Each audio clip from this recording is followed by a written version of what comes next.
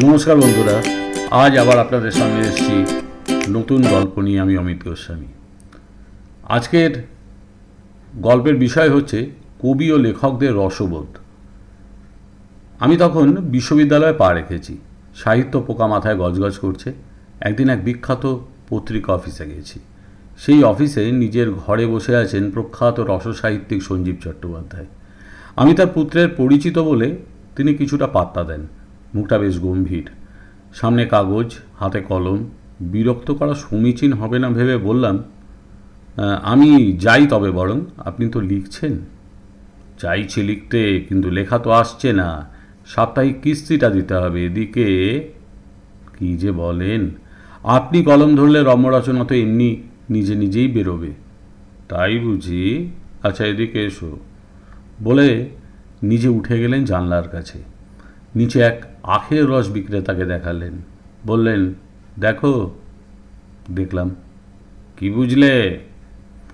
বুঝলাম আপনি আখের রস নিষিক্ত ছোবড়া দেখিয়ে বোঝাতে চাইলেন। ঠিক ধরেছ। হাস্যরসাত্মক গল্প প্রতি সপ্তাহে লেখা যে কত কঠিন। এর পরের গল্পটা কিছুটা শোনা গল্প। সুনীল গঙ্গোপাধ্যায় ও তার বোহেমিয়ান বন্ধুরা তাদের অল্প বয়সে কখনো টিকিট কেটে, কখনো না কেটে যেখানে সেখানে ইচ্ছে হতো তারা বেরিয়ে পড়তেন। একবার তারা কোথাও যাওয়ার জন্যে ট্রেনে চেপে বসলেন। কিছুক্ষণ পরে কামড়ায় উঠল টিকিট চেকার। সুনীলদা গম্ভীর মুখে চেকারের দিকে একটা টিকিট বাড়িয়ে দিলেন। টিকিট চেকার অবাক হয়ে জিজ্ঞেস করলেন, কী ব্যাপার? এ তো হাফ টিকিট। হাফ টিকিট কেটেছেন কেন? আপনি কি জানেন না 12 বছরের বেশি হলে হাফ টিকিট কাটতে মানা? সুনীলদা উত্তর দিলেন, যখন ট্রেনে উঠেছিলাম তখন তো বয়স 12ই ছিল। কে জানতো ট্রেন গন্তব্যে পৌঁছতে এত লেট করবে। এই লেটের জন্যই তো বয়স বেড়ে গেল। সুনীল গঙ্গোপাধ্যায় ও তার বন্ধুদের অনেক গল্প আছে। একবার এক সাংবাদিককে সুনীলদা সাক্ষাৎকার দিচ্ছেন।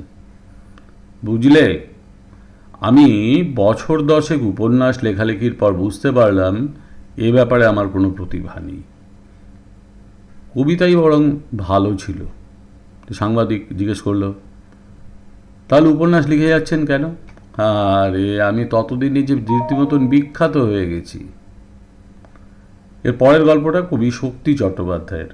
কবি শক্তি চট্টোপাধ্যায় তখন পাকসাগাস অঞ্চলে যে মিঠাই বলে যে দোকানটা আছে, সেই দোকানের পাশে থাকতেন। একদিন বাসা থেকে বেরোতেই অঞ্চলের কয়েকটি ছেলে তাকে ধরল। গোরস্থানের চারিদিকে কবর তোলার জন্য চাঁদা দিতে হবে। শক্তি চট্টোপাধ্যায় গম্ভীর মুখে বললেন, সমাধিস্থলের চারিদিকে দেয়াল দেওয়ার তো কোনো প্রয়োজন দেখি না ভাই।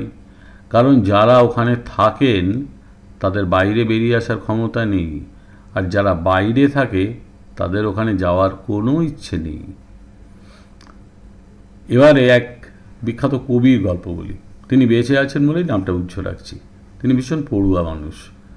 বই থেকে চোখ তুলতেন না দেখে একদিন তার স্ত্রী অভিমান করে বললেন, তুমি যেভাবে বইয়ের উপর মুখ গুজে পড়ে থাকো, তাই তোমার স্ত্রী না হয়ে আমি যদি বই হতাম তাহলে বোধহয় তোমার সান্নিধ্য অনেক বেশি পেতাম। সে কবি বই থেকে মুখ না তুলেই বললেন, সেক্ষেত্রে পঞ্জিকা হয়েও বছরের শেষে বদলে নিতে পারবো। বর্তমান সময়ের অতি বিখ্যাত এক কবির বাড়িতে গেছি বেশ সকাল সকাল। কাজ সেরে আমরা দুজনে বেরোলাম ওর বাসা থেকে বেরিয়ে বাসে উঠেছি দুজনে। বাসে এক বয়স্ক ভদ্রলোক তাকে জিজ্ঞাসা করলেন, আচ্ছা, আপনি কবি অমুক না? আমার সেই কবি বন্ধু অযাচিত আলাপ এড়ানোর জন্যই বললেন, না না, আপনি ভুল করছেন, আমি সে নই। ভদ্রলোক উত্তর দিলেন, তাও তো ঠিক, আপনি অমুক কবি হলে বাসেই বা চড়বেন কেন? তবে একটা কথা বলি, লোকে জীবনে বিভিন্ন হিরোদের অনুকরণে চুল দাড়ি গোঁফ রাখে, কিন্তু টাক রাখে শুনিনি তো। ওই কবির অনুকরণে আপনি কি করে এত বড় টাকটা রাখলেন বলুন তো? বাংলা সাহিত্য চর্চায় যাদের রচনা পড়ানো হয় তাদের বেশিরভাগই বাংলা ভাষায় ডিগ্রি নেই। এই নিয়ে বাংলার কিছু মাস্টারমশাইদের বেশ খেদ আছে। এরকম এক বাংলার পণ্ডিত মশাই তার সাহিত্যিক সহকর্মীকে জিজ্ঞাসা করলেন, গতকাল স্কুলে আসেননি কেন? সেই সাহিত্যিকের মাথায় মুহূর্তে বদবুদ্ধি খেলে গেল। তিনি উত্তর দিলেন, মহাশয়, কেলিকুঞ্চিকাকে নিয়ে দ্বারিকালয়ে গিয়েছিলাম। কি? কোথায় গিয়েছিলেন? শালিকাকে নিয়ে শ্বশুরবাড়ি গিয়েছিলাম। আপনি এত কঠিন করে বললেন কেন? অবদ্ধ ভাষায় কথা বলা ঠিক নয়। মহাশয় মাফ করবেন, শালিকা আর কেলিকুঞ্চিকা একই অর্থ বহন করে না। স্ত্রীর সহোদর ছোট বোন কেলিকুঞ্চিকা, শালিকা বললে স্ত্রীর সকল বোন, এমনকি পাড়াতুতো বোনদেরও তো বোঝানো হয়, তাই নয় কি? তা দ্বারিকালয় অর্থ কি? গণ্ডমূর্খদের ভাষায় শ্বশুরালয়। কি? আমি গণ্ডমূর্খ? তা শ্বশুরালয় বললেই তো হতো। শ্বশুরালয় মানে শ্বশুরের আলয়, সেখানে অন্য কেউ নাও থাকতে পারেন, কিন্তু দ্বারিকালয় এমন একটি আলয় সেখানে শ্বশুর শাশুড়ি, তাদের সন্তান সন্ততি ও অন্যান্য পরিবার পরিজন নিয়ে তারা থাকেন। তো এত কুটো কৌশলে বলার দরকার কি? আরে আপনার থেকেই তো শিখলাম। ওই যে আপনি আমার এক্সিমা বইটা নিয়ে পত্রিকায় পুস্তক আলোচনায় শুধু নাম নিয়ে এমন চুলকেছিলেন যে আমার মনে হলো আমার ভাষায় শুদ্ধতা আনা প্রয়োজন। এটা তো সেই প্রয়াসের অনুশীলন মাত্র।